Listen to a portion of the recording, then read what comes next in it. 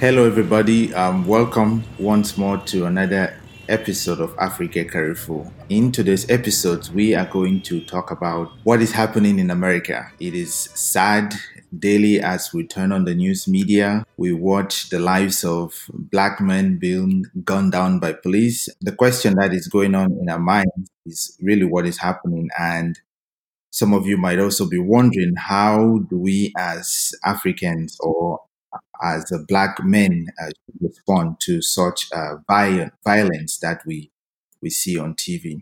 Before we begin today, I think I would just go ahead and share with you some thoughts. I am one who is personally restrained from sharing my views on a lot of these things online. But given that these things have just become second nature now and they've just become rampant, I think being silent about them is no longer an option.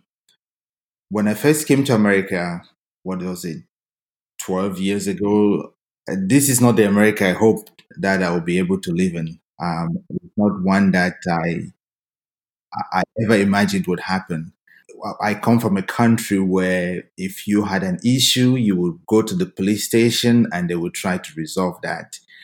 This is very interesting because one of my very first experience in America, I was a friend relating to me his experience with the police. He came here and he was lost on the streets one day. He saw a police car. He ran to it and stopped the cop and tried to ask the cop for help and for directions. The cop was surprised, but he tried to explain to him that I'm a foreign student. I'm trying to get here. I'm lost. Can you help me out?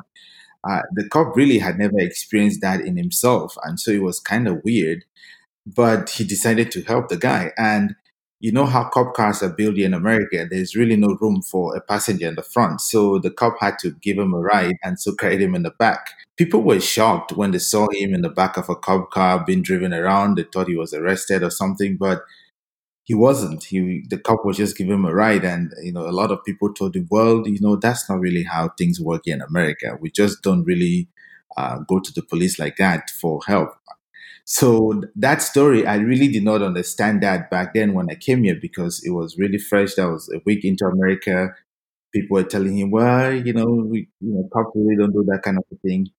But now, as we fast forward into the future, I began to see why that story may have been strange, even for Americans to relate to, especially for someone who had come from out of the country. Personally, I am exhausted. I have, in the last few weeks, been questioning if really America is a place for me to stay in, if really America is a place where I should continue to call at least my home from now, or to start to look elsewhere.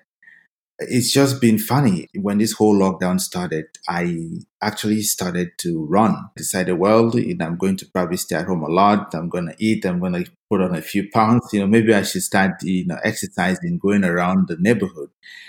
Ironically, I live in East downtown of Houston, so it's things can, in the downtown area, things can get really sketchy with police always running around. And I started running consistently every day except Saturdays for about 3 weeks, and then there was the news of the guy who got shot running. The guy I'm talking about is Ahmad Aubrey. And to be honest with you, I just stopped running. I stopped running because I was scared.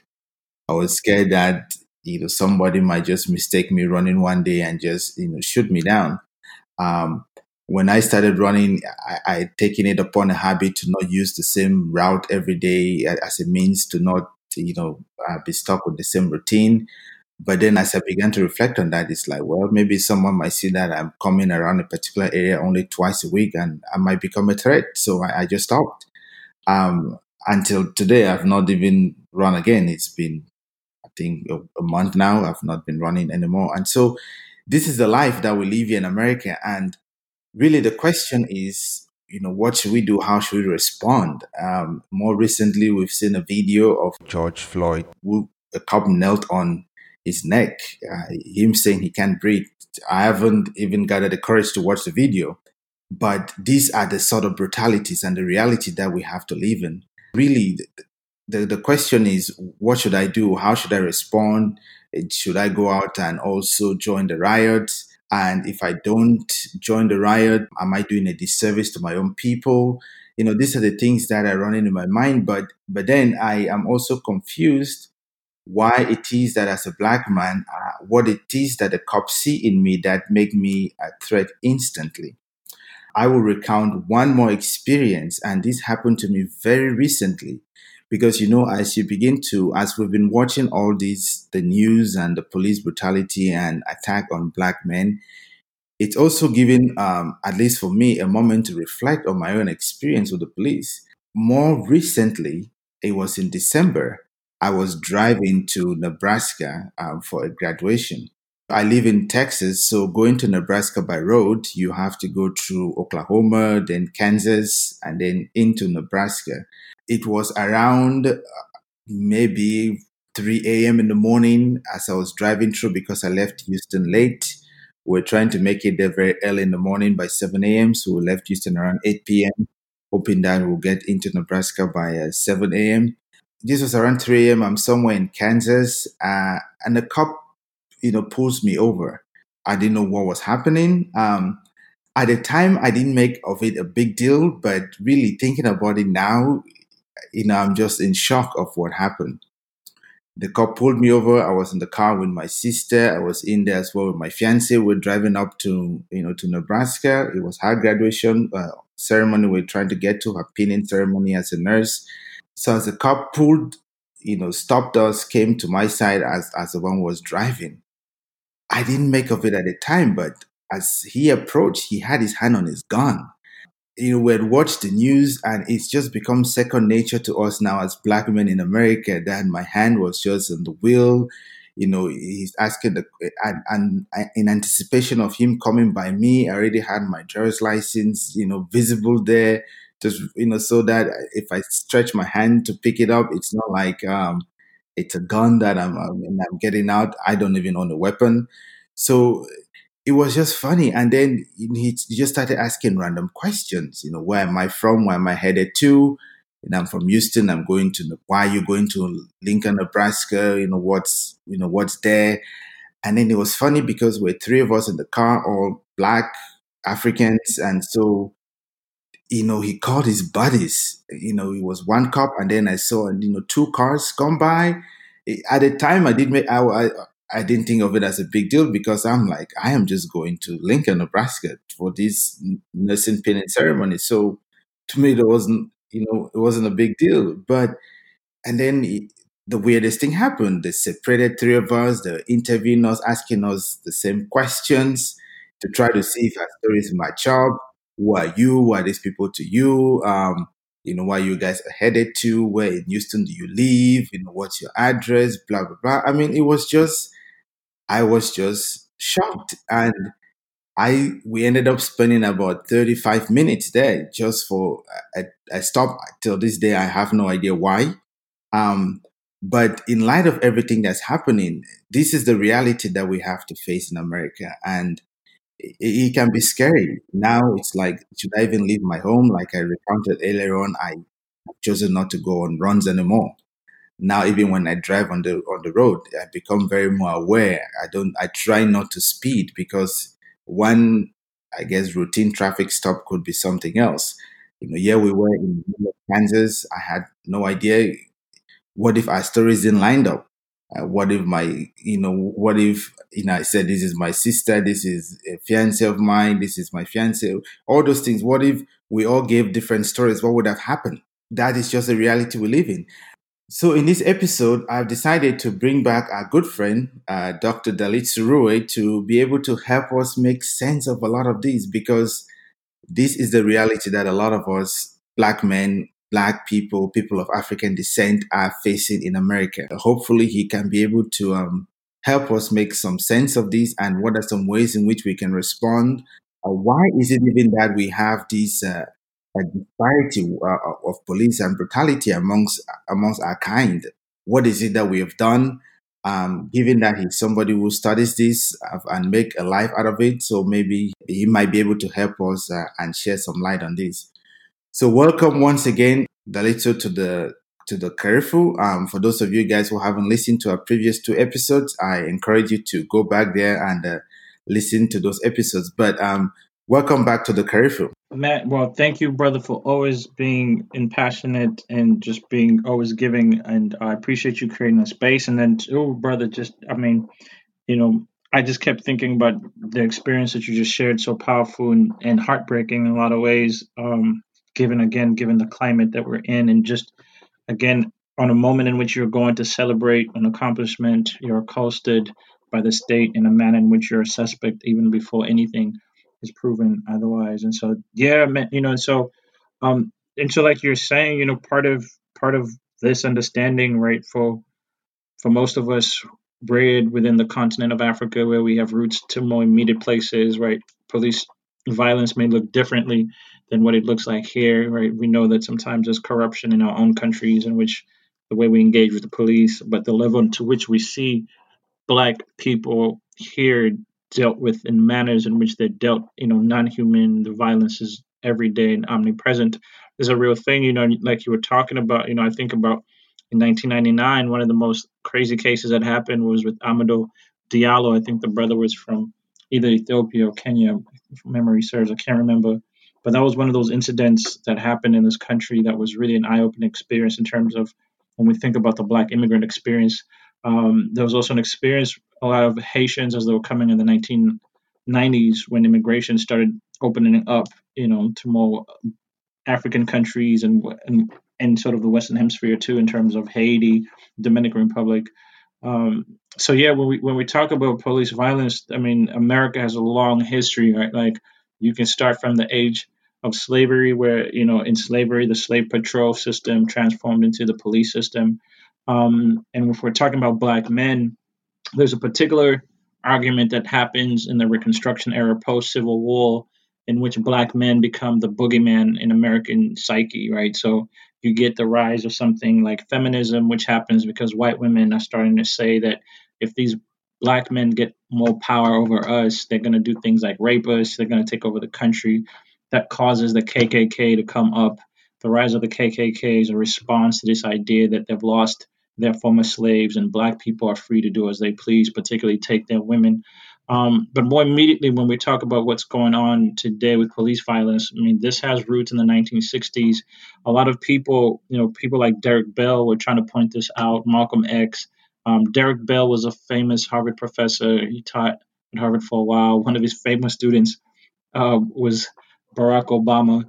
But one of the things that Derek Bell had made a case for was that the Brown versus Board case being passed here was done so America could change its image to the global world to be able to show that it can take in minorities, right? And that's important for a couple of reasons because what America was trying to signal to the world were things like violence does not happen here, right? So the image of America to the global world was to present itself as a place where immigrants can come, they can migrate, and they'll be treated okay.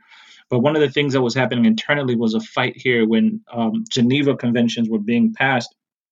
The American Bar Association really took those calls and was really concerned with lynchings as they were happening in this country, right? So part of their concern was what constitutes a lynching, what is a lynch mob, and what constitutes genocide, right? So we know that the South had a lot of lynchings as the civil rights movement in the 60s was coming up. You saw a lot of people arguing for a need to abate this violence.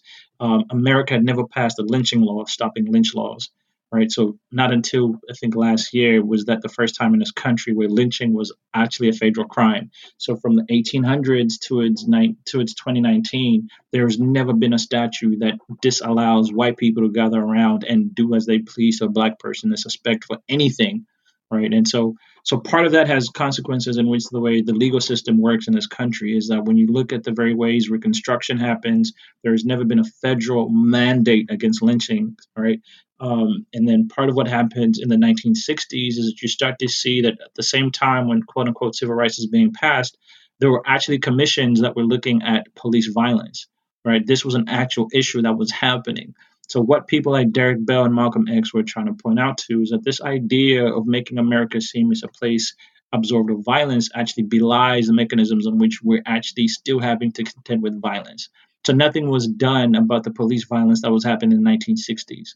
What was done was to pass the Civil Rights Acts to seem as though like we're in a space in which white people and black people can get along together. Underneath that was always this violence of police violence that was never dealt with. Yeah, so if I can hear you correctly, it is that violence has always been happening in America, but we did not properly address it. Instead, we passed the civil rights law, and America did that as a way to tell the world that America is a place, devoid of violence, and that it's a place that racial minorities can come to. Is that also probably why you have the diversity lottery in America as a means to be able to welcome folks here into America? Yeah, no, absolutely. And I think this is what we're getting at the last podcast. We spoke about the African identity. I mean, it's exactly what happens is in tandem because so what happens when the Lincoln when I'm sorry when the Lyndon Johnson and the Fred and Kennedy administration were looking at what's going on. This is exactly what they were doing, and this has more roots in terms of what FDR was doing when he was looking at the World War Ones and twos. And so what the FDR's Franklin Roosevelt's government, in terms of administrative people we're looking at, they started thinking about how do we make America seem as though it has minority rights. So what they were doing is that they started using this concept called minority rights to be able to say, let's pass these rights for these minorities so that we don't allow them to do things like cause rebellions. And I think we can talk about Mhm. rebellions because that has more immediate claims and why that idea of minority rights was passed. So again, right, instead of dealing with white violence, so again, FDR, Kennedy, and all these people, they're not dealing with violence and what is to be done with white violence. They're saying, how do we make America look as though it's open not only to black people but to minorities across the globe? Because remember that the U.S. at this time is fighting Russia as a power, right? We see a lot of black people being Marxist or communist. So the idea here was also the fight of Africa, the fighting between Western powers about what should be done with Africa, right? So you start to see the ways in which Russia, for example, is opening up its place. It's saying, look, Africans are treated well here. We can give you guns. You can participate in these wars. So you start to see that part of this is this consequence in this geopolitical space in which the America is trying to be an empire, and one way to do that is to show the rest of the world here's how you treat minorities, right? So do things like pass rights for them. So again, since Reconstruction through the 1960s, white violence in its different forms and shapes has never been dealt with. What has been dealt with is to make it seem as though black people are comfortable in this country. Yeah, because that leads me to my next question, which is that okay, we are trying to create this society, this community that makes it look like minorities are welcomed here, but we failed in that. I mean, it's like we're back in the '60s where we have, like you said, there hasn't been any federal mandate against lynching, Mm. if I'm correct, and so we failed pretty much because we see these police brutality today of black people. I mean, this is the new lynching in America, and it's like, why did we fail I mean, so miserably? Why this big failure? If there was all this plan, is it because that the as a society we were not ready to welcome this minority, or we're just doing some of these things as a means to get labor force into America so as to help build the republic that it is today? No, yeah, I mean that's a great point. I mean, that's a great point, and it has roots even back in the Constitution, right? I mean, part of what people like Jared Hone has made a case for is that when you look at slavery in America, the fight that happens between the British and the Americas is not for American independence, but it's for America to be the country that can actually own slaves, right? Like we tend to forget a lot of times, like there's just mythos in this country when people talk about Fourth of July as this great liberation from the British. That was actually a fight about preserving slavery in this country and America being the country that could actually be confined with 13 colonies that has slavery in here. So, in other words, the American legal system works around precedents, right? If there's a ruling that gets passed in the court, that becomes how a rule will be passed. So, in other words, the way black people were dealt with in the terms like these people are property and we use them for economic ploys and we'll pass laws and rights so long as we benefit from them, right? But never treat them as human beings has always been a precedent in this country. Underlining that is the violence that white people could do. So in the slavery, right, people like Angela Davis has made a case for like when you look at the actual idea of something like the capital punishment or the death penalty, it starts on a slave plantation in which white people on the plantation could do with black people as they pleased.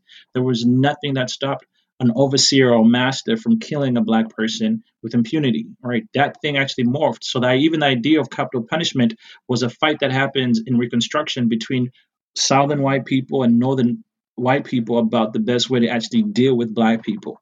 Right. So at all points in this country, you see this idea of white violence as the driving force of what should be done with black people. That is always the question around the very ideas of what rights black people have. So yeah, so down from slavery, Reconstruction through the 1960s into a contemporary moment, right? We see the ideas of white violence, and this is beyond even just police officers. You see the ways in which, like, the brother who gets shot for jogging, like you were talking about, right? The mendacity that white people have to think that they can just run up on you and pull a gun and shoot you, and be covered up by 3 months of a DA's office not doing anything. You saw the same thing with George Zimmerman. You saw the same thing when we talk about the ways in which that the Central Park incident, in which the brother told the white woman to put the dog on a leash, and she causes this idea of calling the police. And that is what is true to America, right? Like, when we talk about this country in construction, it's not just the government, it's that white citizens have the ability to wield power against black people, right? That has always been a truism about what it means to be in this country. So I am, I mean, as just a regular human, I am just confused. Why can someone harbor so much hate in their heart, in their mind for another person just because they are of a different race? I mean, I think that, now we are looking and we are talking a lot about, black people now because we are seeing a lot of brutality for them in the news media by the police or by just regular people. But this is the same thing going even with the Hispanics here in this country or other minorities here. They're being like, Mm-hmm. called rapists and, drug lords and all this sort of names and all of that. I mean, why is this the case? I mean, we've come a long way. I think that we've come a long way as a society. We have a lot of, I mean, intermarriage amongst race now. There's some kids that will identify as five different race and all of that stuff. We've mingled a lot, but is it just that these things that had happened in the past, we've just passed them on from generation to generation, and there's really no way to be able to eradicate such level of prejudice and hate in people? Yeah, no, that's a great point. I mean, that's some of the research that people do, and that's part of some of my research is like, yeah, at some point you have to ask yourself, what is it about white violence and white people and racism that it's passed on generationally, right? So said differently, Yeah, with any other racial group, you would call that a pathology and see those people as diseased. And part of what has also happened, again, going back to 1940s with the Civil War, I'm sorry, with the World War Ones and twos, social scientists at Columbia and Harvard started realizing what was happening, what Hitler was doing over there in terms of Europe and the genocide that ensues with the Jews. They were worried around the nationalism that they saw arising. And so what they started doing is that they were concerned about black people being mad with white people and maybe doing what Hitler did to them. All right, so what you then see was a concerted effort by UNESCO, right? The rise of UNESCO was a concerted effort around this idea that all racial groups are prejudiced against other people, and these groups will then act in ways in which they are violent. So what happened in the 1940s is that we started to think of racism as prejudice, in which everybody has the propensity to be prejudicial and violent. So again, right, notice that the background of that within America is that instead of dealing with the KKK, because what has happened in the 1940s, you get the rise of the KKK, the FBI, right, Edgar Hoover and them are starting to do more things in black communities. Even the surveillance of black people in terms of the northern surveillance, in terms of government surveillance, starts in the 1940s, in which the FBI becomes really concerned about what is happening within urban America and the need to be able to understand, like, what causes black people to be able to do things like riots. So what has always been the missing point of a conversation is white violence, right? We have taken racism to be something in which you can educate white people out of, but we don't talk about white violence, right? So if there's any conversation about white violence, notice the level in which it talk about mental illness, right? Like and when you raise it to a level of mental illness, there's a cure for mental illness, right? We'll do things like what, quarantine you in a jail. I'm being nice about that, right? But so there are ways in which we still are okay with white violence. We just have to signal that person is just mentally ill. But the, you know, wow. but the the thing still stands to be saying violence is still here. We're not dealing with white violence. You've just made a nomenclature. You've diverted the contention by just saying that person is mentally ill. That's the reason why they shot up 9 people in the church.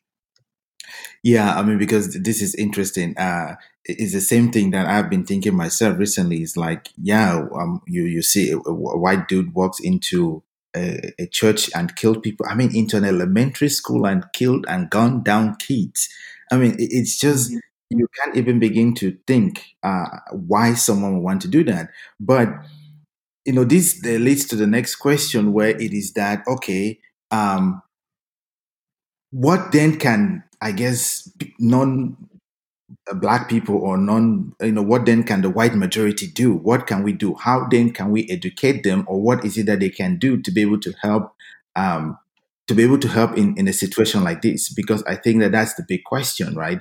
A lot of us are, some people are scared that if I go out to protest, I might get shot by the police, or what have you. Like right now, we see even the president of the country saying that he's going to deploy the military to go out to the streets, patrol the streets, get rid of the protesters and all of that, and take things back to normal.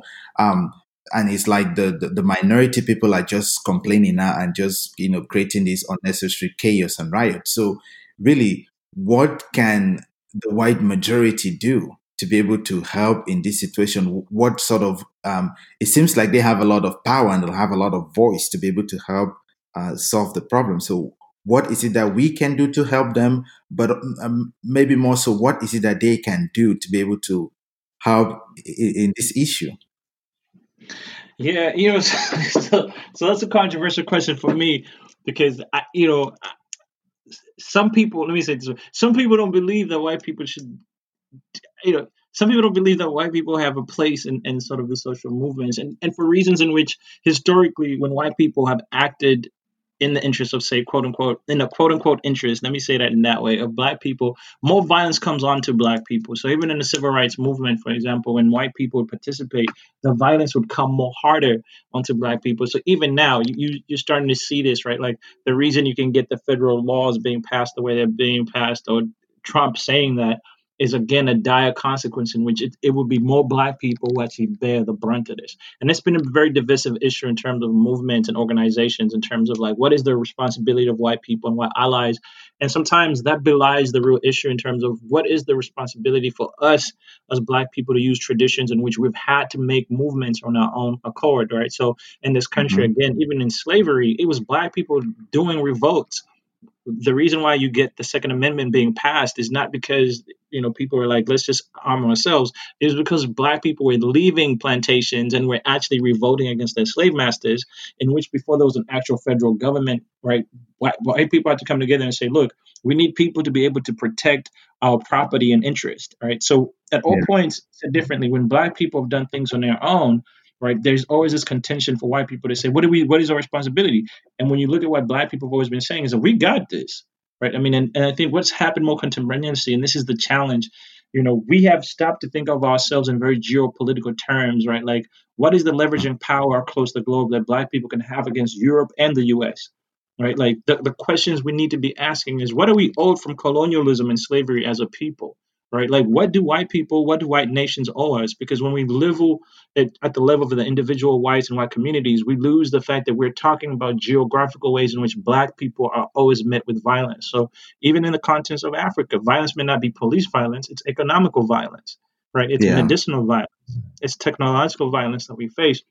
And so for us, I think there's a real question, because in any tradition, right? Like, I mean, you saw the African freedom fighters were always tied to Africa. It was never just like Mandela and them, or the freedom fighters even in Ethiopia and even West Africa. It was always a continental fight about Africans, and Africans across the globe have to be able to preserve a very elongated struggle in terms of what we do. So I think for me that question has to shift from white communities, but what is owed to Africans by European nations in the US, right? Like those are the real questions we need to be asking now. Because, for example, it's clear the UN is not going to do anything. Black people have been asking the UN since its inception to step in around human rights violations. How is it that Africa gets slammed as the most, human rights violating continent?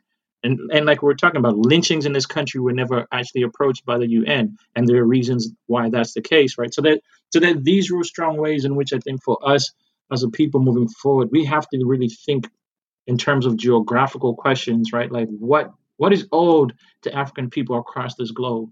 Yeah, because I mean, I know that it's unfair, right? Because when you did mention about white violence, you talked about the fact that they get labeled as mental illness, and the fact that we can educate them, we can isolate them, and then give them all this treatment, and maybe someday we can hopefully rehabilitate them and put them back into society to be productive citizens.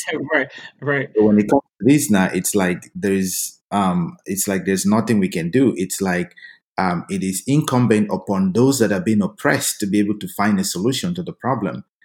To me, it just bogs my mind. Why would, I mean, hypothetically, would maybe all the black folks in America live in America solve the problem? Yeah, no, and that I mean, and that has been the question, and that has been this long question. This is why we're talking about the geographical ways in which we have to be able to think about this, because and this is again going back to the early conversations we were having about Pan Africanism and even that fight, and even the ideas of fugitive slaves, right? Like Africans here moved across Canada, right? Because there were times in which they were like, you can't change America, right? Like somebody like Du Bois gives up on the American Okay, so project because of this very yeah, reason. let's be a little bit here. This is interesting. You just brought up Canada. Just across the border in Canada, we don't see something like this. Why is it the case? I mean, is it that the Canadians are of a different breed? Why? Yeah, no, and I mean, there's something about America starts off with this idea of manifest destiny, right? Like when Christopher Columbus is dumbass, he lands here and thinks he's so there are ways in which America was conceived as this paradise, and the ways in which white people were trying to redeem themselves, and through these ideas of things like manifest destiny. So even when they brought Christianity here, in one hand they brought the swords with them, right? You either conform to what we're doing or we'll slaughter you. So when you think about the very conception of America itself, you cannot remove violence from the very inception of what this country is, right? And so there are ways in which, again, like we're talking about, like when you talk about what is the social contract. So even for most white people who are not white when they came to this continent, their ability to be accepted by white people was their ability to use violence against black people, right? And so there's a way in which violence in this country creates the ideas of democracy. So what it means to be democratic in this country is the ways in which the institutions of America and white people are able to use violence against racial groups.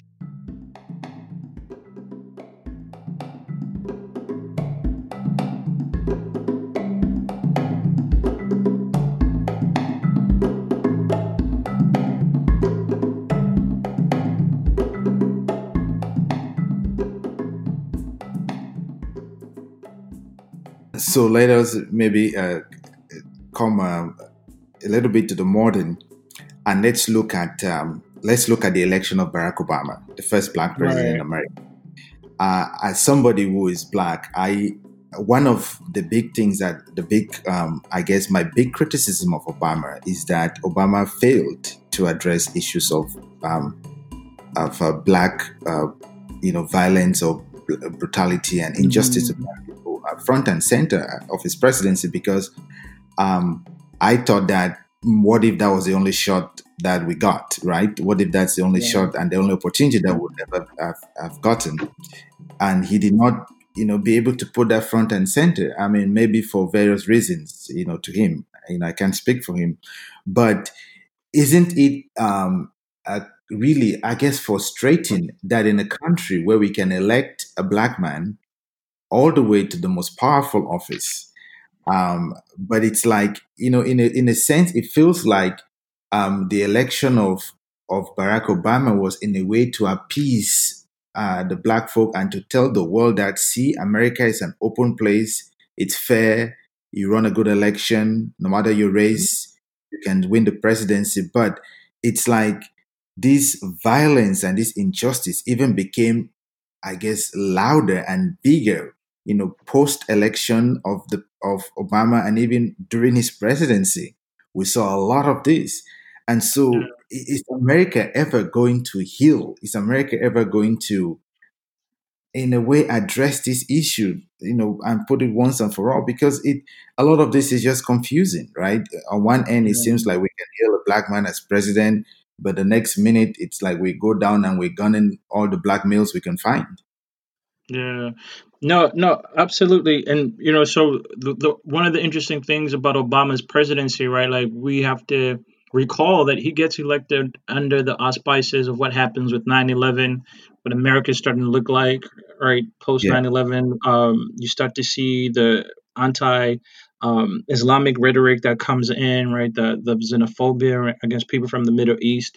And also, what happens with Katrina, right? Katrina becomes a moment in which we see black people get gunned down, the federal government not being responsive to that. You see the rise of actually, one of the, I think at that time, the NRA president, or actually, he made a case that Katrina should remind white people how the federal government didn't protect their property. And so he was arguing for white people to be armed.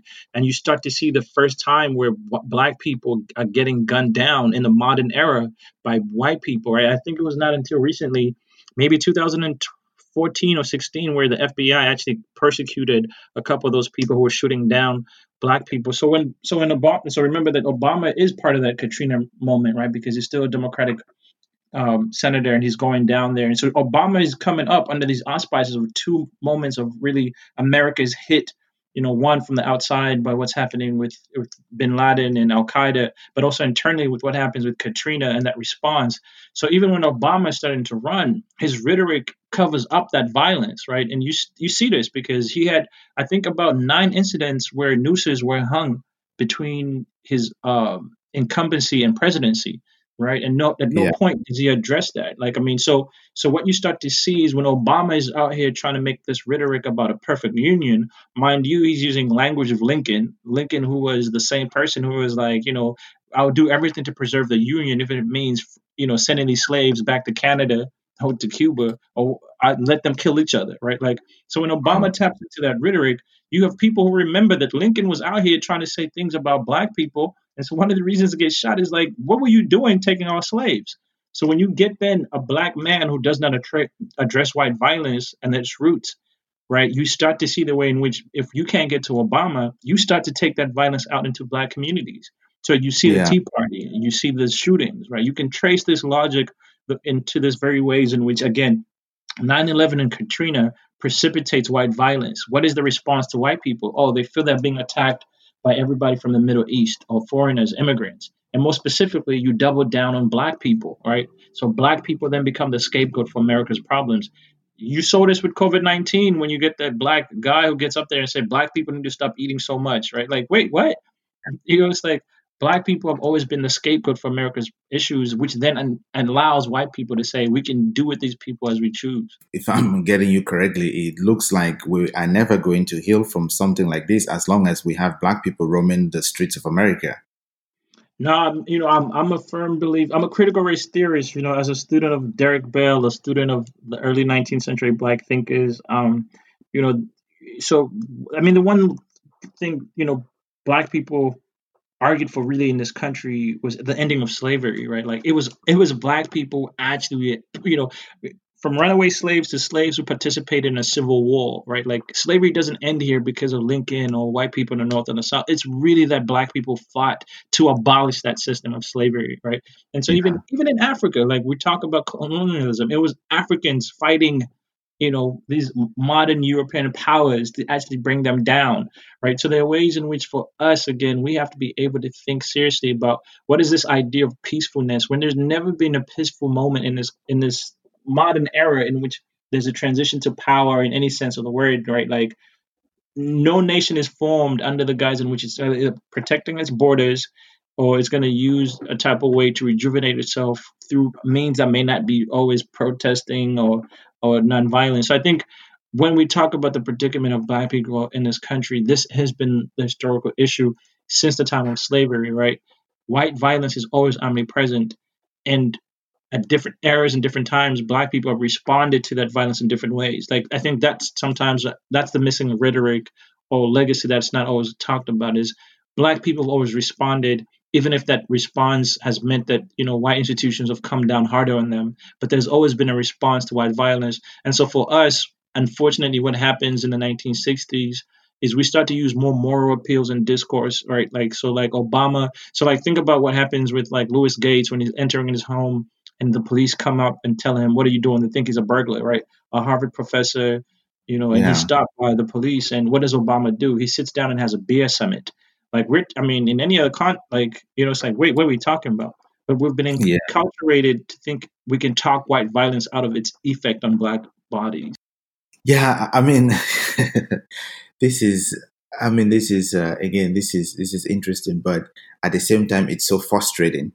It is frustrating because yes, I understand that it is we. Yes, it is a black people. Even when we go back to colonial days, they had to fight for their independence. We see the same thing here with slavery, but it just feels like something is missing. Something had to happen. So I mean, if we contrast this experience with that of, say, South Africa during the apartheid and in maybe even Rwanda during its genocide, we can see that after Mandela left prison, they had the Truth and Reconciliation stuff again for all the faults that had. Some people said that was a sham. Nothing really worked out well. Um, we can now maybe we can contrast that maybe with Rwanda, right? Rwanda had the same thing, and they had these public courts where they had to shame people that perpetrated some of this violence. They had these they had to do a lot of these things, and Rwanda had to go through this acceptance that this was something that happened. This was something bad that happened to us, and we have to be able to reconcile that. Is that maybe something that is missing here in America? Because even when we look at, say, civil rights and we look at the end of slavery and all of that stuff, America really hasn't gone through this reconciliation process. Maybe it is why Barack Obama will hold his press conference and and all of that, and maybe we're expecting more, but they just have these random press conferences and thoughts and prayers being offered left and right when we want action. So would something like that really help maybe push the needle in here in America, where we accept the things that have happened in the past and say these things have happened?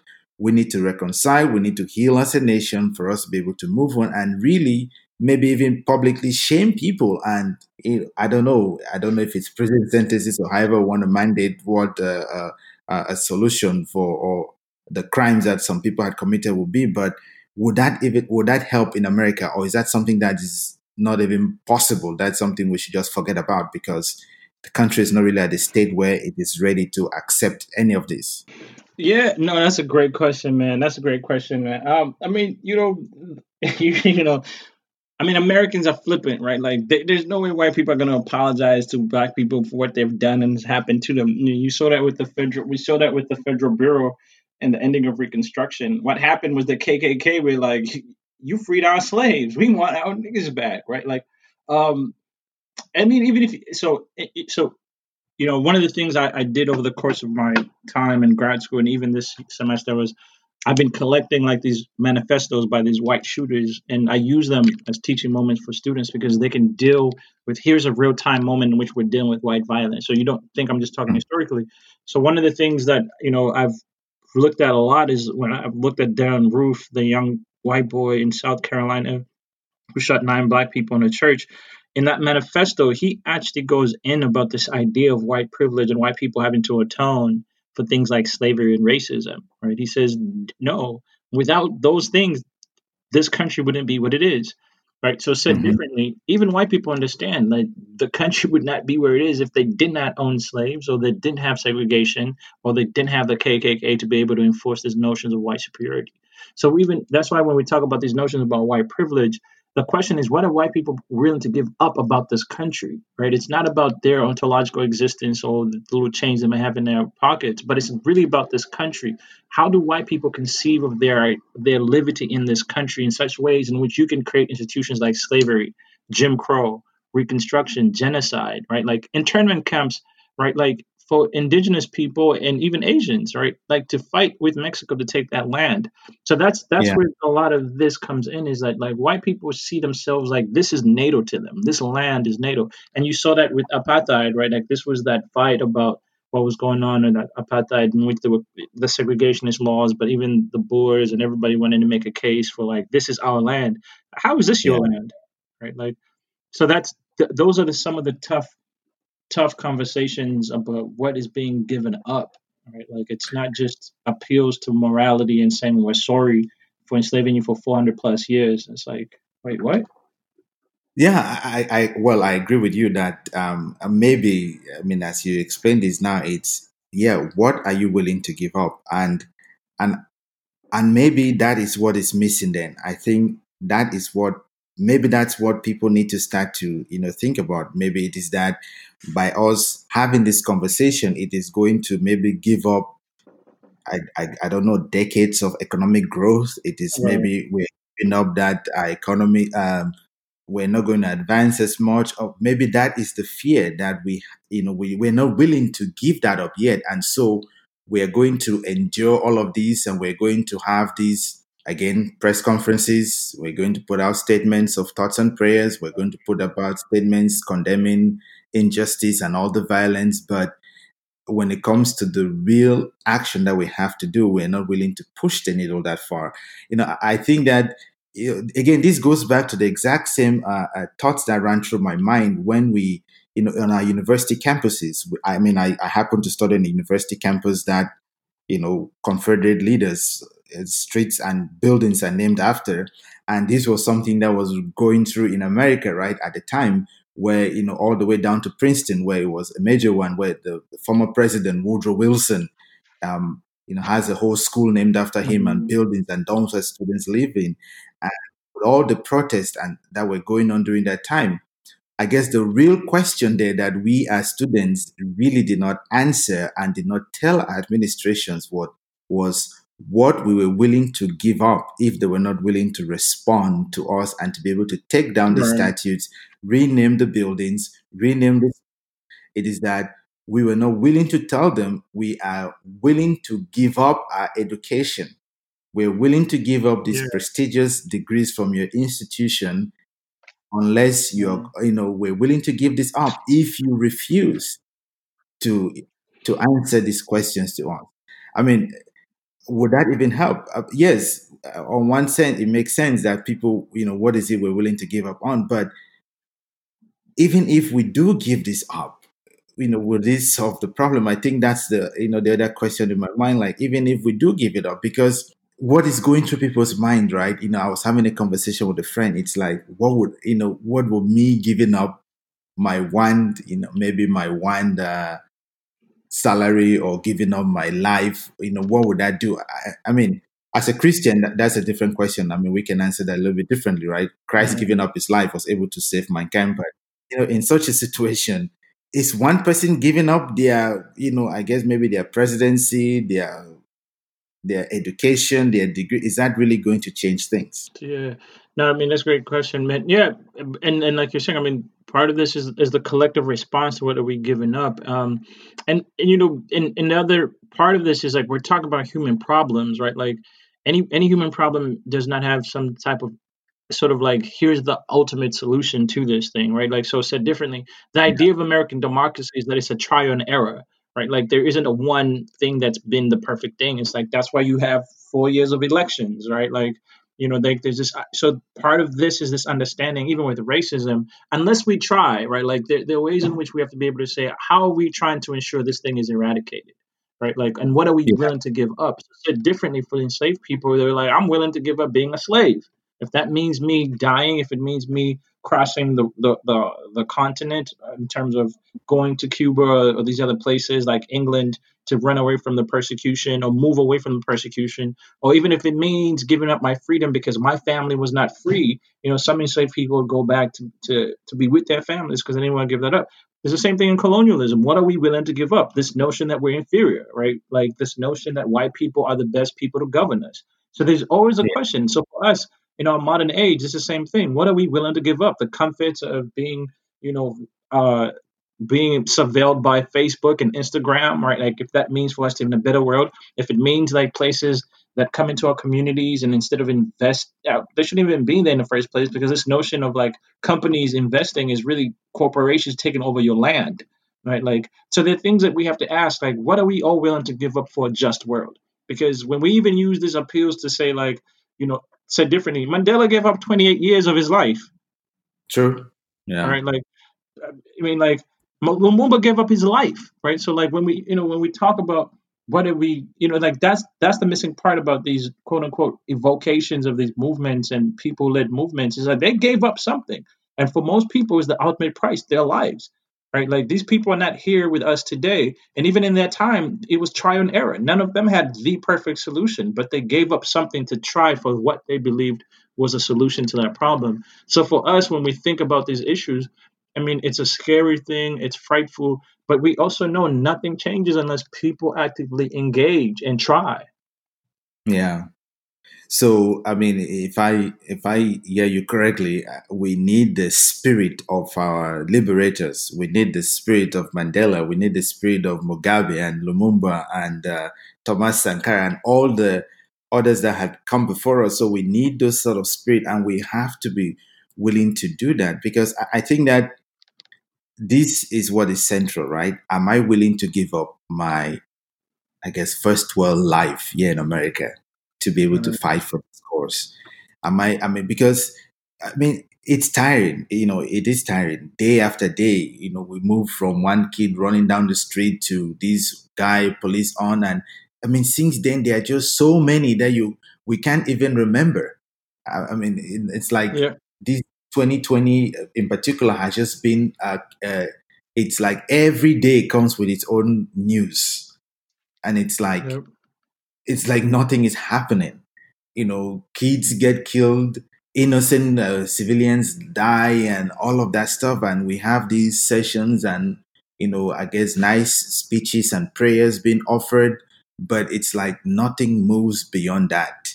Yeah, no, absolutely. No, absolutely. And again, right, like, and for material things to change, I mean, I think any type of, I mean, and if evoking freedom fighters may be something that's too abstract for us, like just think about it in your personal life. You understand that, like, if you're gonna progress and be better at something, you're gonna have to give up something. Like if I want to be a better athlete, I'm gonna have to give up like binge watching movies or eating Yeah. junk food, right? Like so we Mhm. understand that just in our most micro spaces that if we want to progress just as a person, certain things I need to give up. I mean, that's what we're dealing with when we're talking about social issues. What are we all willing to give up if we're trying to create a just world? Because again, it's human beings, right? Like it's people correlation together about what is a thing that you put permanently here. That something like an institution in which violence is okay. You have to be able to Yeah. say, what is it going to cost those people to give that up? I mean, that's what politics is, right? Like, this is what we mean when we're talking about politics and rationality. And so you start to understand for white people, for example, they're invested in not giving up things like white violence, right? Like, that's something they're holding on to. For black people, we have to be able to say, what are we willing to give up to ensure white violence is not the normal thing that actually shapes how we think about being human in this world, right? Like, so these are the contentions that always are happening when we're talking about movements, but even for us, I mean, again, like, I think this generation has been asking itself different ways this question, Black Lives Matter. I mean, that's a serious concern. And what are we willing to give up to ensure that Black Lives Matter be beyond us, right? Like the frustration of death is real. And how do we project into the future? Because the legacy of any Black social movement has always been about the future of the race. That's, I mean, so many people laid their lives for us, people that they don't know. They don't know you and I, like, but they gave up the ultimate life to be able to say someday, when King gets up to give that speech, he doesn't know the people are going to come up to him, and even when he gets shot, so I think for us, I mean, the honoring of legacy is not just to symbolize people and put quotes up, right? But it's a real concern. How do you progress that legacy so that 20 years and 30 years from now, when Black people are saying, oh, COVID-19 was happening, police violence was happening, and here's how Black people responded to ensure that we have a little bit of space to be able to live life as human beings. I get what you're saying, and yes, it makes sense. We really have to decide and talk about what is it we're willing to give up. But if we go on the other side of this argument and ask the question, why do we have to give up anything? I mean, are we asking for too much, right? It's not like we're asking for that, I don't know, give us the keys to the republic or something like that. It's just, Right. I just want to live my life. I just want to go down the street and run. I just want to, I said, if I were a parent, I just want my kid to go to school and come back home. Right. So, I mean, like, is that too much to ask for? Do I have to give up something for that when I'm just asking for the basic things of life? Yeah, no, I mean that's a great point, man, and that's a great point, and unfortunately, the way we have constructed this reality in this world, right? Like, when you start off with people who used, and this is not a knock against religion, but when people believed that the Bible was the source in which guided people to enslave people, even for economic reasons, and even that you are a master of another human being, and then that moved into rational thought in terms of enlightenment and passing laws and how society was organized. We've created a world implicitly in which we assume that some people are actually subordinate to other people, and that thing functions in different ways. It's not just even in terms of racism. Think about class mobility, right? Like, people think you're a better person because you got a PhD, right? Like, there's something about this idea that you are so, you're superior intellectually because you have three letters behind your name, PhD, right? Like, and Yeah. so we see the ways in which we subordinate people based on different things, what they don't have or may have. So what we're under is in a world in which we live through these categories, and how we think about the world, our experiences, other people, in our own lives, the things we strive for, right? You want to be so distinct from another person because you think hard work creates a particular identity of who you are. So these are things that we're struggling with. So it's not just like the race component, but the way even capitalism functions, right? Like the way religion functions in our lives.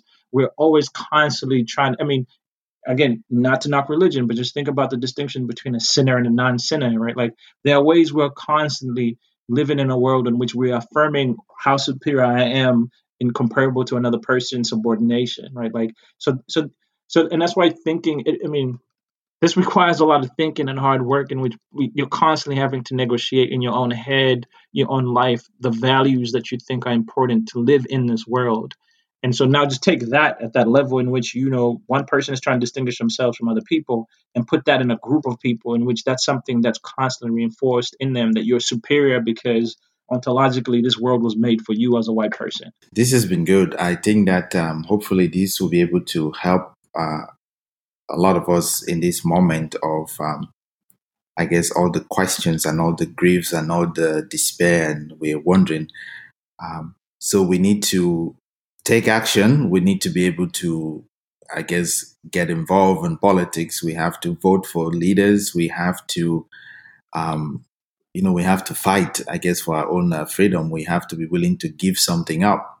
Yeah, so thank you very much. But before we go here, it is really, how are you feeling? I mean, how are you, feeling personally about all of these things? Are you? I know I'm worried. I am tired. I'm scared as a black man running around the streets here in Houston. Yeah. No, brother. No, I appreciate you asking me, man. It's disheartening, man. There are times. I just had a friend. She was asking me. She texted me a little earlier about, like, when's the last time you cried? And I was telling her, I cried. I didn't tell her I cried during this moment. I thought I cried in a different moment. But yeah, man. I mean, it's heartbreaking. There's no words for this. There's no experience. There's nothing. Like we were talking about. I mean, you're getting your PhD. You're practically a doctor, and on your way to celebrate you and your fiance, man, you get accosted by the police, and you're treated as though you're not even a human being, right? So that it's a dumbfounding experience in which you're trying to understand, like, what have I done? There's nothing that I could do, in which this thing is always present. So the one thing I've been trying to do is particularly, and there's a really an interesting movement right now in the American Academy that's arising called Black Male Studies. My former advisor is one of the principal founders. He actually has a really good book around a lot of these things. The Man Not is a really good text. But he's kind of showed this idea of black male misandry, which is the hatred of black men, and we've been talking about it in different ways in this conversation. So one of the things we've been trying to really do is to take stock of the ways in which, as a black man, when I experience the ways in which people approach me because of my black maleness and the way I'm treated for that, trying to find spaces where I can actually have conversations with other people, and most specifically black males, right? Like African males, black American males, to be able to process these things, because we need to find language for this, man. Like, it's disheartening and sad, right? Like, the brother's calling out for his mother. Like, there are so many of us, so things like that, in which trying to find language and hold space for each other as we're grieving. So it's been a a tough moment, man. I've been on the phone conversations, people checking in on me checking on other people, even us doing this podcast, right? Where we're checking up on each other. So I appreciate to be able to converse with you, my brother. I tell you that all the time, man. I love you, bro. I appreciate all the work that you've been doing since I've known you and now, and so I'm always appreciative every time we have a chance to converse. So this is therapy for me to be able to talk to another African mind about our experiences in the world.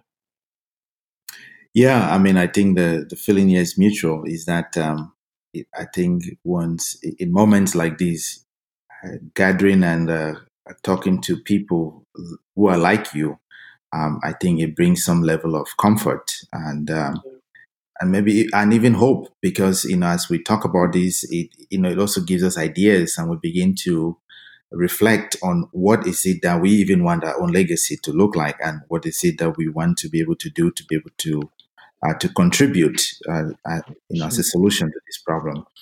Um, yeah. So, I mean, one last thing here from you. So, do you think that we should go out on the streets and protest?